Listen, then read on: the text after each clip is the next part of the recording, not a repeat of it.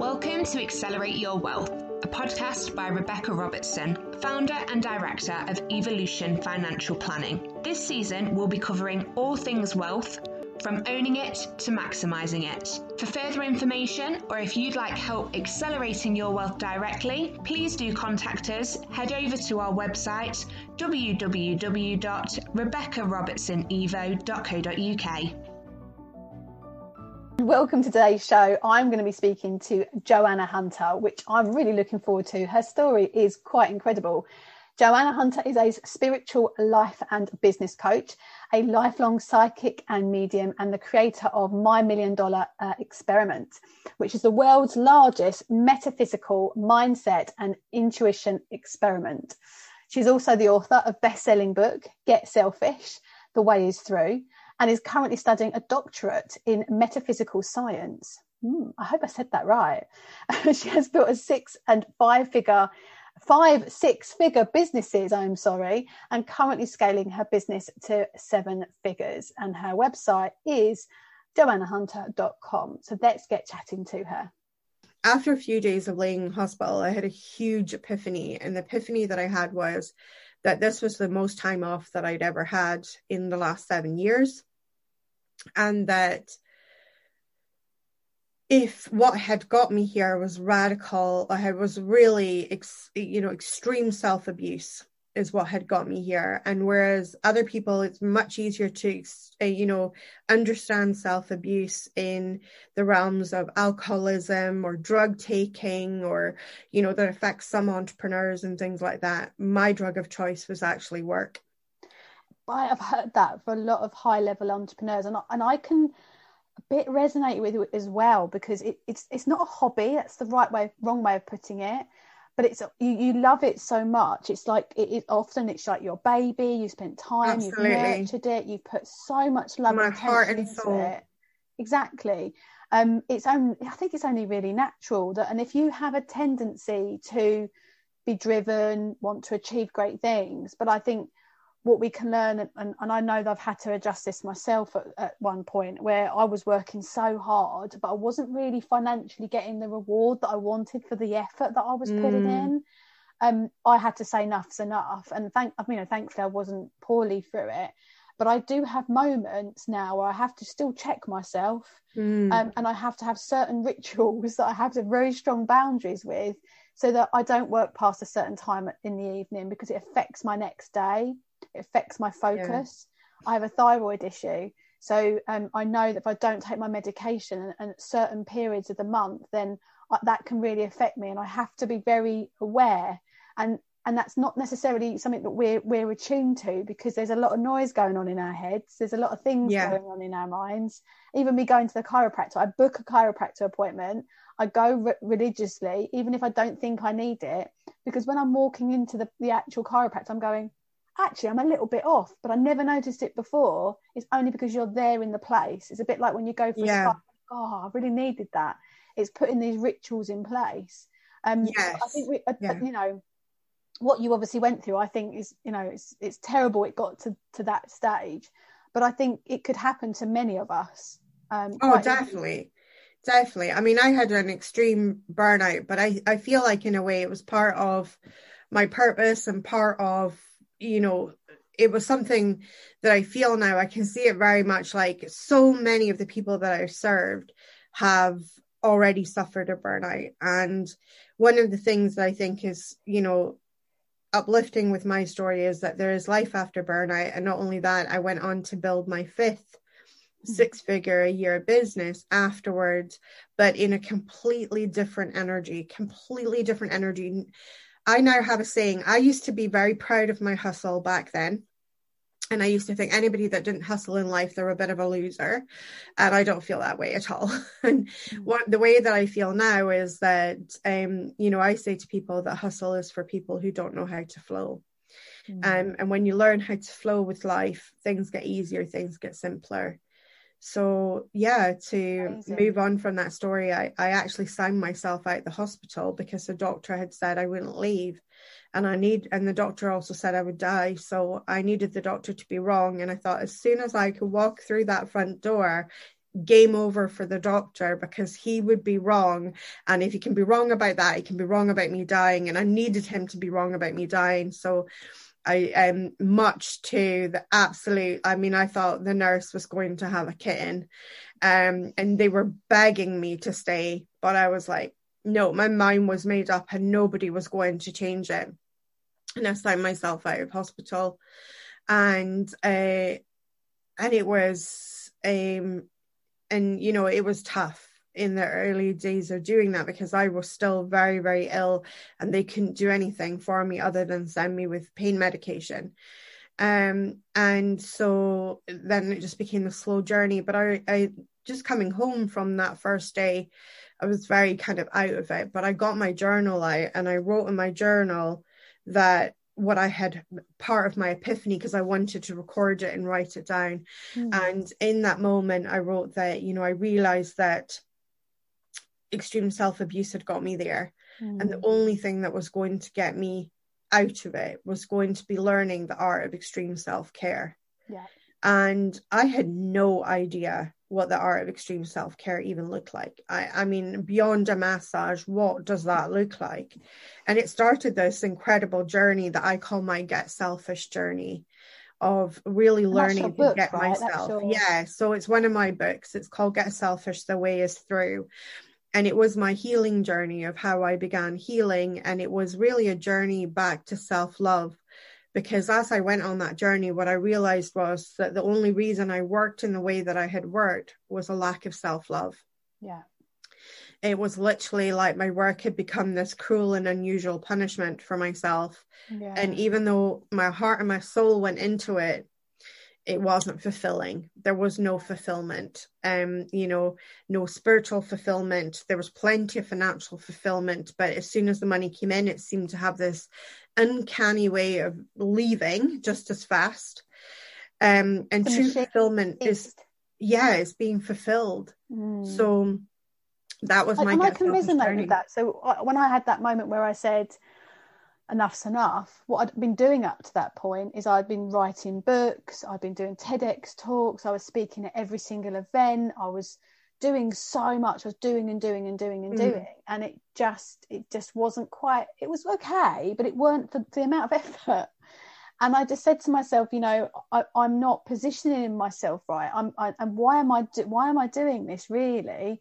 And I realised that once I stepped back from it and I took a bit of time out from it, I realised that I was making myself do it, not to prove to anybody else that I could, but it was actually to prove to myself that I could. Because it was, you know, when I was at school, I didn't have an awful lot of encouragement. I didn't go to university. I had to, you know, to get to where I worked really hard. I shouldn't use that word, but I did. That was absolutely. I did the same. Work hard to get somewhere. And so I felt that I had to work hard to achieve the objectives that I wanted to achieve, to prove to myself that I could be more than what they told me I could be. Yeah, I think that was a big driver for me as well. It's a funny psychological little voice in our heads, isn't it? It is. And I'm glad that, you know, in a way it sounds, you know, weird to say that you're glad that your body broke down around you. But for me, you know, would I want to go through it again? Absolutely not. I mean, you would have to be insane to want to go through that again. But, you know, the changes it brought into my life, and it literally forced me to pivot my life.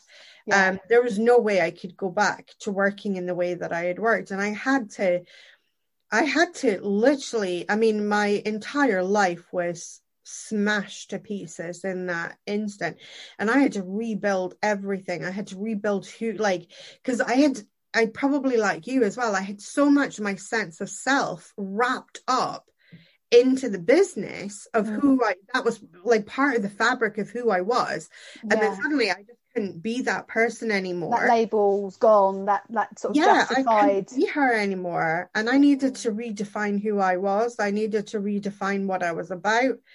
I needed that must have been scary financially. That must have been quite, you know, because it was a shock. A lot of people walk, you know, when it's women walking away from relationships or walking away from jobs, there's a real, you know, you want that financial stability, you want that sort of comfort blanket, because actually without it, it feels even worse. and even scarier. Well, we had no comfort blanket. We were not savers. Nothing. So we went from earning multiple six figures a year to living on welfare, and my husband becoming my carer. Wow. And you know, the aftermath of my multiple organ failure was 5 abdominal surgeries, followed by chronic fatigue, chronic unexplained pain syndrome, and then 8 months of what we have dubbed as autoimmune hellishness, because it didn't even have a name. Wow. Doctors could never find what it was, but I literally became allergic to the world. And so like examples would be, if I had water that didn't come out of my own tap, I would break out in blisters all inside my mouth and down my throat. Like it was just, and how do you think that happened to you? Like in all honesty, like this, that it just sounds so unreal, like something you would read, like be on a film or something. What, you know, because you're an energetic spiritual person, you know, some would say who are sort of more, you know, we'll forget which way round, the right vein would be like, well, that maybe it was because, you know, you were stressed and your body, you know, there's a medical, but for you probably don't think on that side of things. So what made you think that happened? Well, I do think on that side of things, but I also think on more in the metaphysical. So I actually think that the autoimmune thing, because it didn't happen straight away, it happened as I was starting to move into the healing journey. I actually think that autoimmune was really like a healing crisis in my body. So there's a term in spiritual healing and things like that called a healing crisis. Healing crisis occurs when all of the toxicity rises to the surface and it has to come out. Right. So people will experience healing crises like full body rashes, or they'll get like flu symptoms, even though they don't have flu, because it's like the toxins are leaving the body. Right. And I think, you know, years and years and years of impacted stress had it was toxic inside my body. And as my body started to realize, right, okay, we don't have that stress anymore. And at first, the body, I feel, is a bit like, it doesn't trust you. It doesn't trust you. So it's still primed for the stress, still on that, like, well, we'll just stay. Okay, well, we realize we're not on DEFCON 5, but we'll stay at DEFCON 4. We'll stay primed, ready for action. And of course, as time goes on and you start to learn, and I was meditating, I was learning, you know, to, you know, working with my stress, working in ways to really de-stress my body. As the levels came down, I think, you know, it was really about 1.5 years into the healing journey that the autoimmune thing kicked in.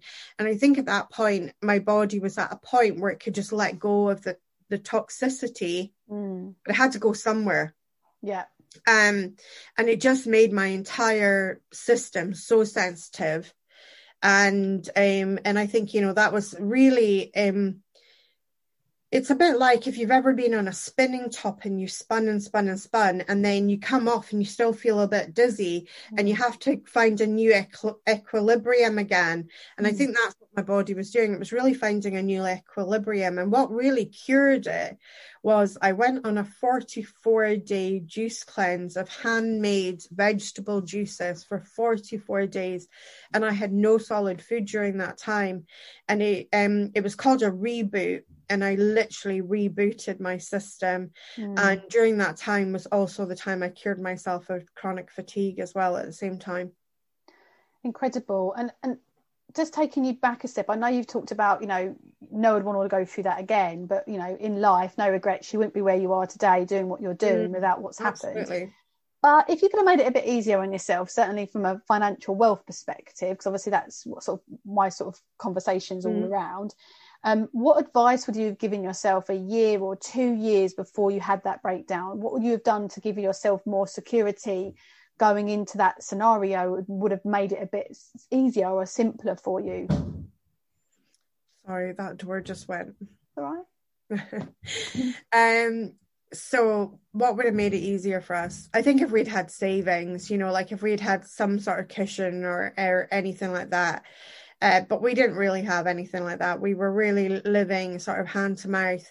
And we ended up very, very much in the benefit trap that people talk about. And I didn't even really believe it existed until I was like neck deep in it and realizing how difficult it was to actually break free of coming out of benefits and things like that, because it is a hard cycle. It is a very hard cycle because it's a regular payment. And especially if you're self-employed, you're not going to regular payments. So and if this is how you're feeding your family. Yeah. Again, it's a security blanket making a change where you'll get rid of it. And then what will it look like? And I see it in terms of barriers with VAT as well in the UK. Yes. VAT. And I see, look, I don't want to earn any more than this. And now with corporation tax, with the budget yesterday, anyone earning over 50,000 or 250,000, the thresholds of corporation tax is increased. And these are all mindset things, because at the end of the day, whether it's tax or benefits, and it's a slightly different psychology with tax compared to benefits, because you're given money, whereas the other one is taking it away. But in the essence of, you have to be allowed to be free and allow yourself to have no limits, to be able to then move into that next shift and that next level. Well, because if you're worrying about that 5% here or 5% there, you'll never go to that next level, which could produce you 30% more revenue than what you had before. Exactly. But it's difficult. So when it comes to your business now, so you're saving now, you're doing different things now compared to what you did before? So different. And also as well, I mean, like in my previous businesses, I had a lot of money tied up in stock and things like that. So all of my sales tend to be digital now, and digital courses and coaching. So not the same outlay in how the business is structured. So completely like night and day. And everything's delivered online as well, which is like, again, like I had premises costs that would be, for one set of premises, and I had several premises, premises cost could be 50,000-60,000 a year before you were even made a penny. Whereas like being online is so many, I mean, like I never get anybody that complains how much these course platforms cost and stuff like that. Cause I'm like, try having a shop, you don't know how lucky you are. Actually, I'll still pay it. It's fine. Exactly. I was like, try having a shop. I mean, like, honestly, it is, so it's, for me, it's such a privilege to be online, because I know what the other side looks like. And so for me, I think, wow, it's amazing that you can run a business at the cost that I can run it at. I think that's wonderful. So we treat things very, very differently. So, I built my business from zero. I had no money to invest when I first started. So I actually used every free online tool there was 6 years ago. In 2017, I retired my husband, and in the same year, I retired my daughter. Started in 2015. And I brought my husband into the business, and I brought my daughter into the business. And then now we are a team of 5, including me, that run JoannaHunter.com.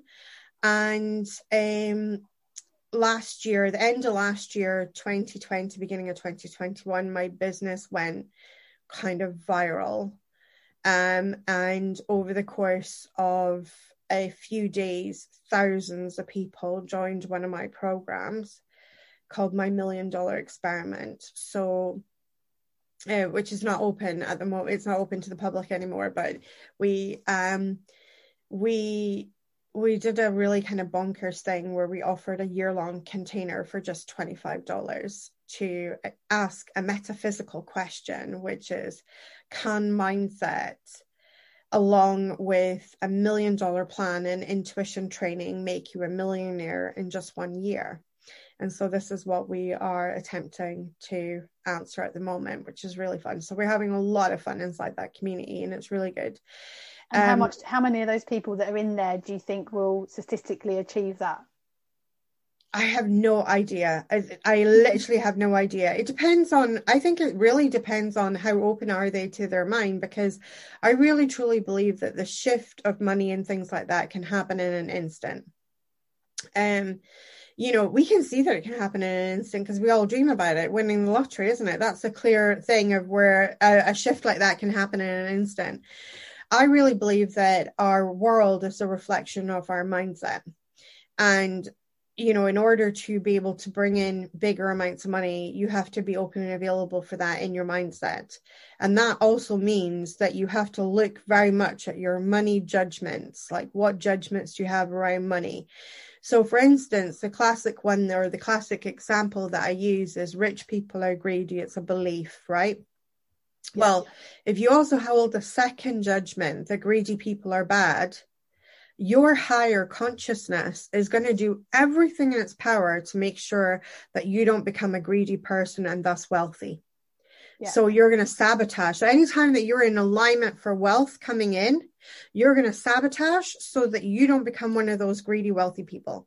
Yet you want the money, you're working hard for the money, you're trying to do all the things for the money, but because you hold the judgment, greedy people, wealthy people are greedy, you'll never become one of those people. I get it. I'm like that. Prevent it. I believe in my head, people who are ostentatious is the wrong word, but what's the right word? I'm trying to think of it now. It's almost like people that are just not greedy, but just quite obtuse with money, in the sense right, of, yeah. Oh, look at my Rolex, look at my fancy car, look at my big house with a drive, and it's all about ostentatious. It's like, I find it quite obtruse. I find I'm quite a down to earth girl that goes down the horses, and you know, I have a woolly hat on most of the time down the yard. It's what people judge as nouveau riche, isn't it? They say, oh, they're nouveau riche, and like somehow their money isn't as good as old money, but but they do tend to have a lot of the more materialistic aspects of that, like the fancy watch, the fancy car, the fancy house, and all the things. And it's about, I think for some people like that, it's about other people perceiving them as well. Self-perception, of how it's about perception. And I think that for some people can be off-putting, obviously, and things like that, but it's all about our judgments. And the more that we judge, you should never judge other people, because it's a slippery slope as soon as you start there. But I know that's in my head. And I know another lady, you know her, she's in Denise Duffield Thomas's boot camp group, is Helen Pritchard. Yes. A little while ago on a live, and she was like, I've just because I've got a Rolex watch and I've got a nice car, doesn't mean I can't be a nice person as well. And it's like, or I can't be, have those nice things and be an amazing person. Like, you can be both. And it was such a little light bulb moment in my head that I realized that I didn't think like that. Because I know that I'm judging that person, because I would never personally spend 10 grand on a Rolex. I don't feel anything towards somebody that does. But when I see that materialistic, obtuse sort of quiet, it just doesn't make me feel very comfortable. And I think we just have to be honest with those inner thoughts and try and, I work on that. Yeah, exactly. We have to work on those inner thoughts. And I mean, for me, what helps me to view the world is to view everything as energy, And so to that person, they looked at the Rolex that's 10 grand and they thought there was value in that, to own that. Yeah. I'd be quite happy with a watch for River Island, because it's just not my thing. It's not my bag. But there's other things that are my jam, Like my husband bought me for my Christmas a very, very rare tarot deck, which was probably very expensive. There's other people that would be like, you paid what for like basically paper, card and ink, that is literally what a tarot deck is made out of, like a bit of paper. You paid what for that? But to me, that there was value in that for me. Totally. And I think I totally see where you're coming from, because equally I've got a horse and I loan a horse for my daughter, and we both ride. And the amount of money I spend on horses, on tack, and there's value in that for you, right? Oh, huge. It's a big part of my life. And if you think about people who keep horses that have like beautiful Arabians, and we're talking hundreds, if not millions of pounds worth of horse stuff, right? And I think it's really, at the end of the day, if we can just view it as energy, and what is the energy value to you, and understanding that everybody sees energy as different. So like, I'm not really a car person. It's not my jam again. where I value things like I value travel, that's huge for me, you know. So like I'm quite happy to spend on travel because it's something that I really, really enjoy. But like, would I go out and want, you know, I like a nice car, don't get me wrong, like I don't want to, you know, be driving a heap, but at the same time, it's, you know, it's, do I need the latest all singing, all dancing, gadgety thing? No. No, exactly. Because it is not really, really my jam. You know, do I look to have like a Lotus or a Lexus in my drive? No, like I can live my entire life without one of them and be very fulfilled and very happy. But the idea that I could maybe do first class travel and see the value in it, whereas there's other people who will never buy, even if they had the money, they would not buy a first class ticket because they're loving yourself. That's being clear on what is important to other people and what makes you happy. And it's really asking the question, and I do this with spending values in some of my programs, where it's a case of looking at, do you need it or do you want it? Is it something that's externally going to make you happy? Is it keeping up with the Joneses, which I've got a podcast coming on just talking about that shortly. It's another one coming up. Because of that external materialism that we and as an economy, it was women, we have such a power to buy intelligently to make a difference to the world. And I think that, you know, that's a subject in itself. So let me end with my last question for you, which is part of the Wealth series, is what does financial future look like for you? So where do you see yourself in 10 or 15 years? Where are you heading, Joanna? Oh, that's I have no idea what my life is going to look like in 10 or 15 years, because my life has changed so radically in the last 6 years. So we are now in our 7-figure year. This year we will most likely hit 7 figures in this business, which started from scratch 6 years ago. So I can't imagine where we're going to be in like 10 or 15 years. I know in the next 5 years, we're going to be in multiple 7 figures, and that we will be bringing our spiritual message to a much larger audience as we're doing now. I mean, our audience has increased massively, especially with the $1 Million Experiment. Over 4,000 people joined it. And so it's just going to, I think, just our company and our mission and our ethos is just going to go from strength to strength, with a message of personal empowerment and living a more soul-aligned, soul-led life, which is, you know, a big ethos of our company. And I can see that probably in the next few years will definitely, I mean, once COVID lifts for me, I would love to get out and start doing some more live events and things like that as well. Because it's something that I really, really enjoy. I'm actually one of the weird people that enjoys public speaking. So I actually love to get up on a stage and really jam with people in the room and really bring a personal experience to people. Sure. So they can really feel the energy themselves, and they can really have a powerful experience, a powerful shift in a container that's like a public, you know, room like that. I think there can be immense shifts in energy and consciousness. So that's what I see. Is I know that there's going to probably be a pile more books being written. I've just launched my $1 Million Experiment book. It just came out a few days ago.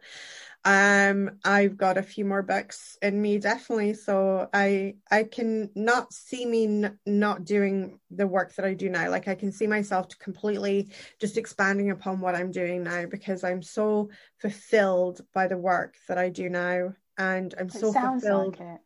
Yeah, just seeing the change in people's lives. You know, one of the things is that so many people did exactly the way that I did it. You know, we were told, you know, by school and society that get a good job, like do well at school, get a good job, go out there, earn a pile of money, and then you are going to have the recipe for satisfaction in life.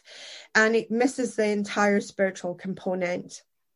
of what is spiritual wealth, and being fulfilled in your life and feeling like your life has meaning and feeling like a deep sense of belonging to this world, to this planet, to the people around you and things. And, this is what's so amazing about the way that I work, is that I help people to really re-tap into that deep spiritual fulfillment while also teaching them how to bring that financial fulfillment as well. And one last question for you, and then I'll let you go.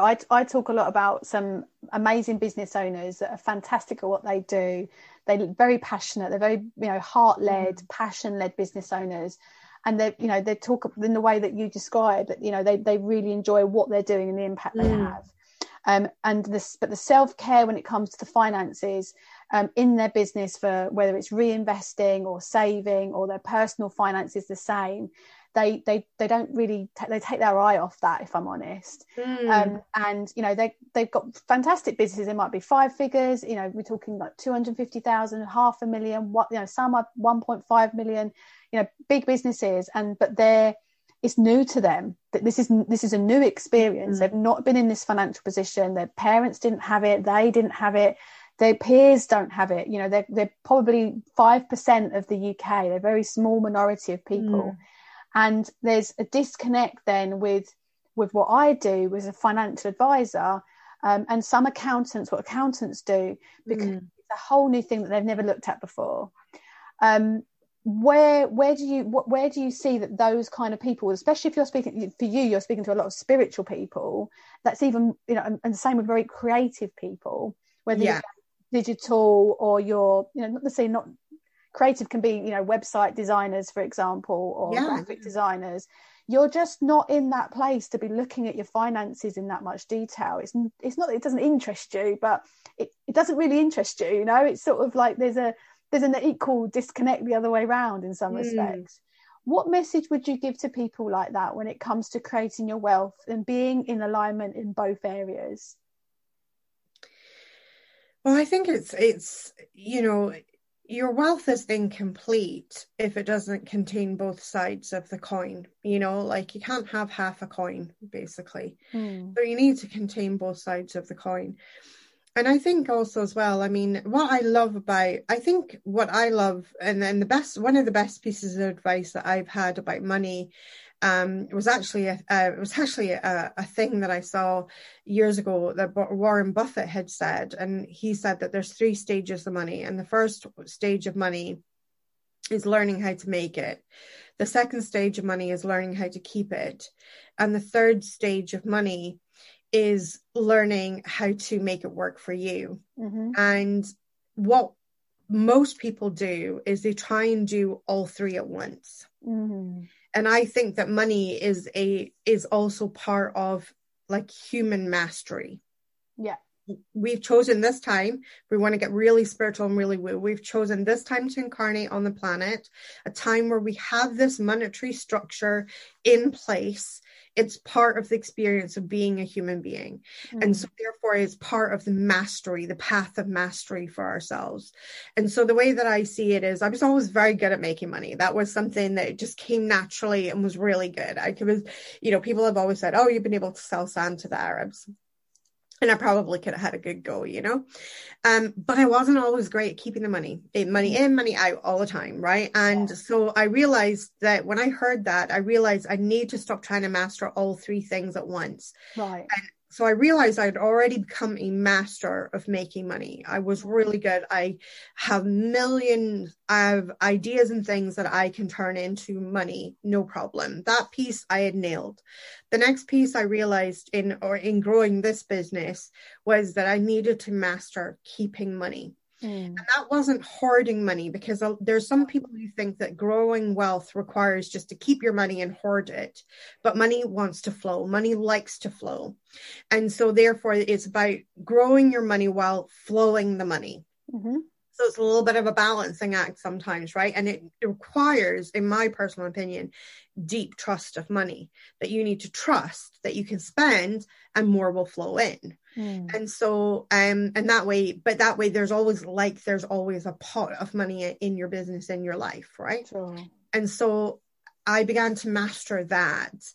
And now I'm really at the stage of where there is enough money in my business, in my life, where I can really start to think about mastering the third stage, Multiply. which is getting that money to start working for me. Yeah. So I'm not working. Yeah. So of course, that's where we look at things like, that's where you really, really come into your own, where like we can look at investments, and we can look at things like ISAs, and we can look at lots of, I mean, I don't know very much about that thing because I'm only right at the beginning of learning the mastery of that. But I think at this point, because I can make it, I can keep it, I can keep it flowing. Now it's time to get it to do its own thing. And where I see people go wrong with this, especially as more entrepreneurial spirits, is they look for magic wins. And I'm gonna say cryptocurrency and leave it there. And I call it like magic stick. You know, I've got this magic stick. Come up to my event, and you'll have this magic thing happen.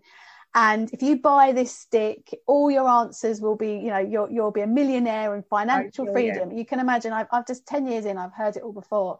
And I totally agree. You have to learn to make the money in the sense of how it's aligned to you, not just a hustle. You know, it's something that actually is aligned to where you are, so it's sustainable and consistent. And then you have to learn how it's manage phase. It's, you know, I talk about it: make, manage, and multiply. It's exactly the same. It's Warren Buffett. Absolutely, manage perfect. it. And that's exactly what it is. Exactly.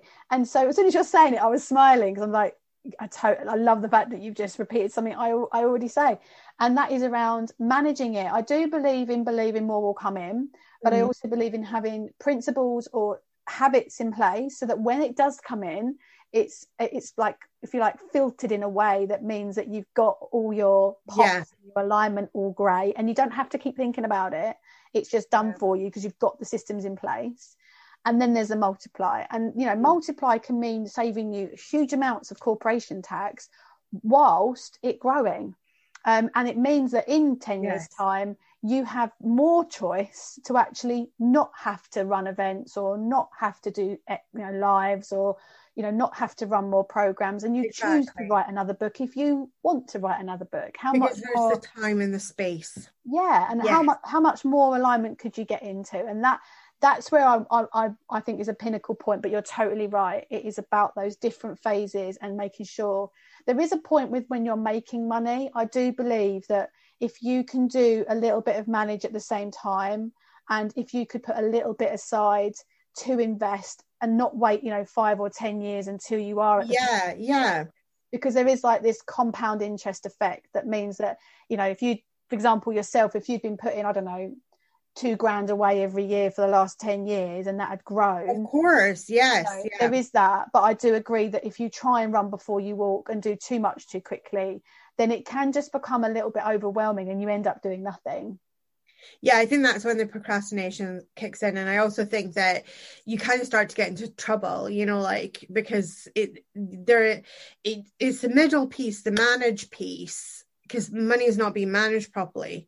So what you end up doing is you end up robbing your investments to keep, because you haven't quite nailed the making of the money yet. So when you've got that up and down, you start robbing from different places, and then the money is not properly managed. So the middle pillar is completely collapsing.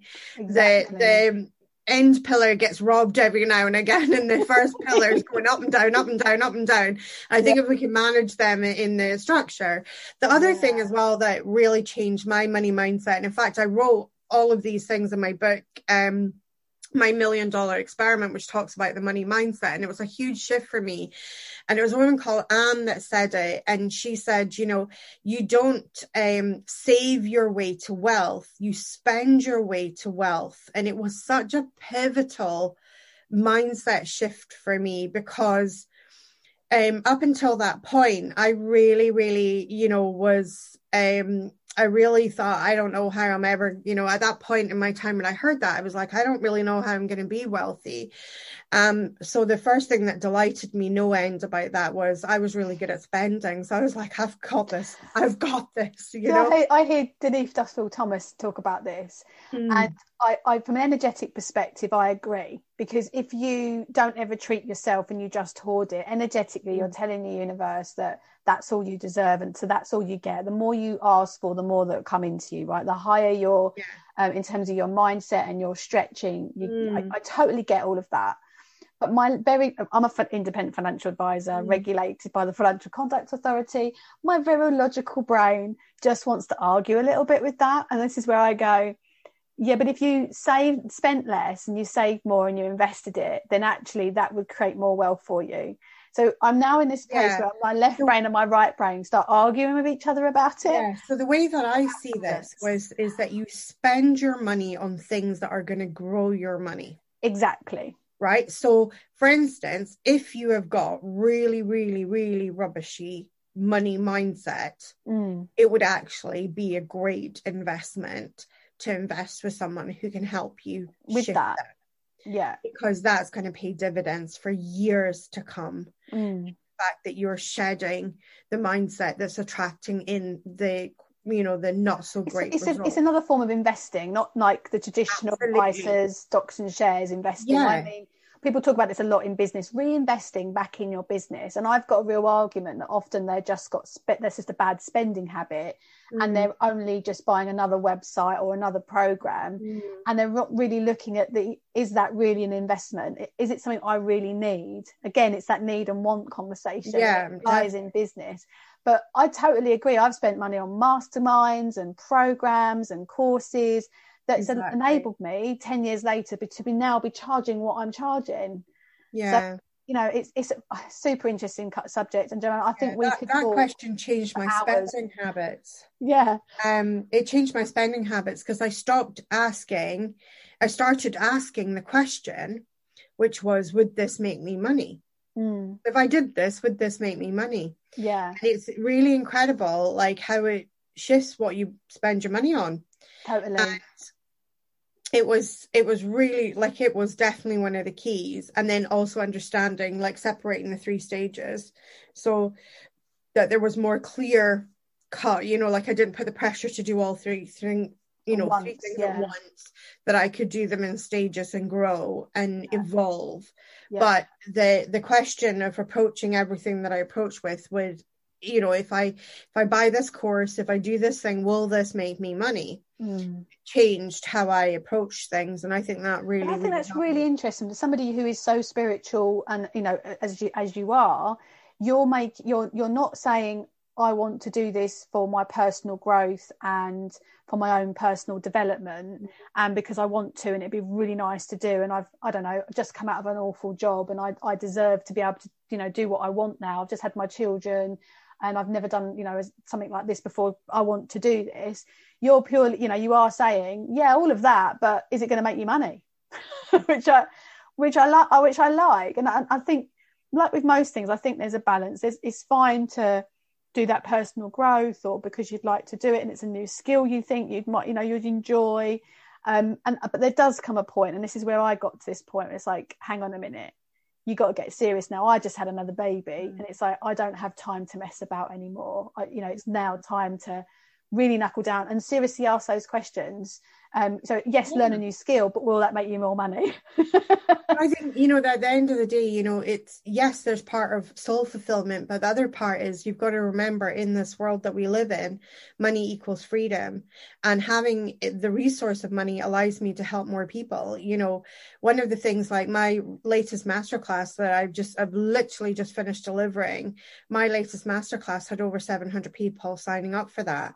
And, and that allows me to show up and and do these free, and I do these free masterclasses that tend to have quite large audiences but that is because I have such incredible, amazing paid for clients that come in and pay for my services that then allow me I've made a commitment that every month without fail I show up and do something incredible for free, and it is as good as my paid for stuff, because that's the commitment that I make. Now, the freedom to do that comes from the fact that my bandwidth is not sitting on the edge of a knife going, how am I going to pay my bills and how are my children going to eat?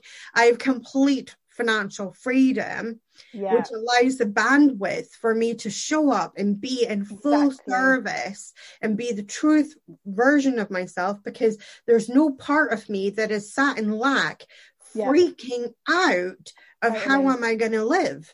But that's where a lot of women, we're going back to the conversation we had probably an hour ago, and I'd probably have to do a bit of editing on this, but I've loved this conversation today. It's absolutely been incredible, where we talked about charging what you're worth, and it took you time to get there. And what I see a lot of people doing is doing too much for free at the beginning because they want to help people, because they're passionate.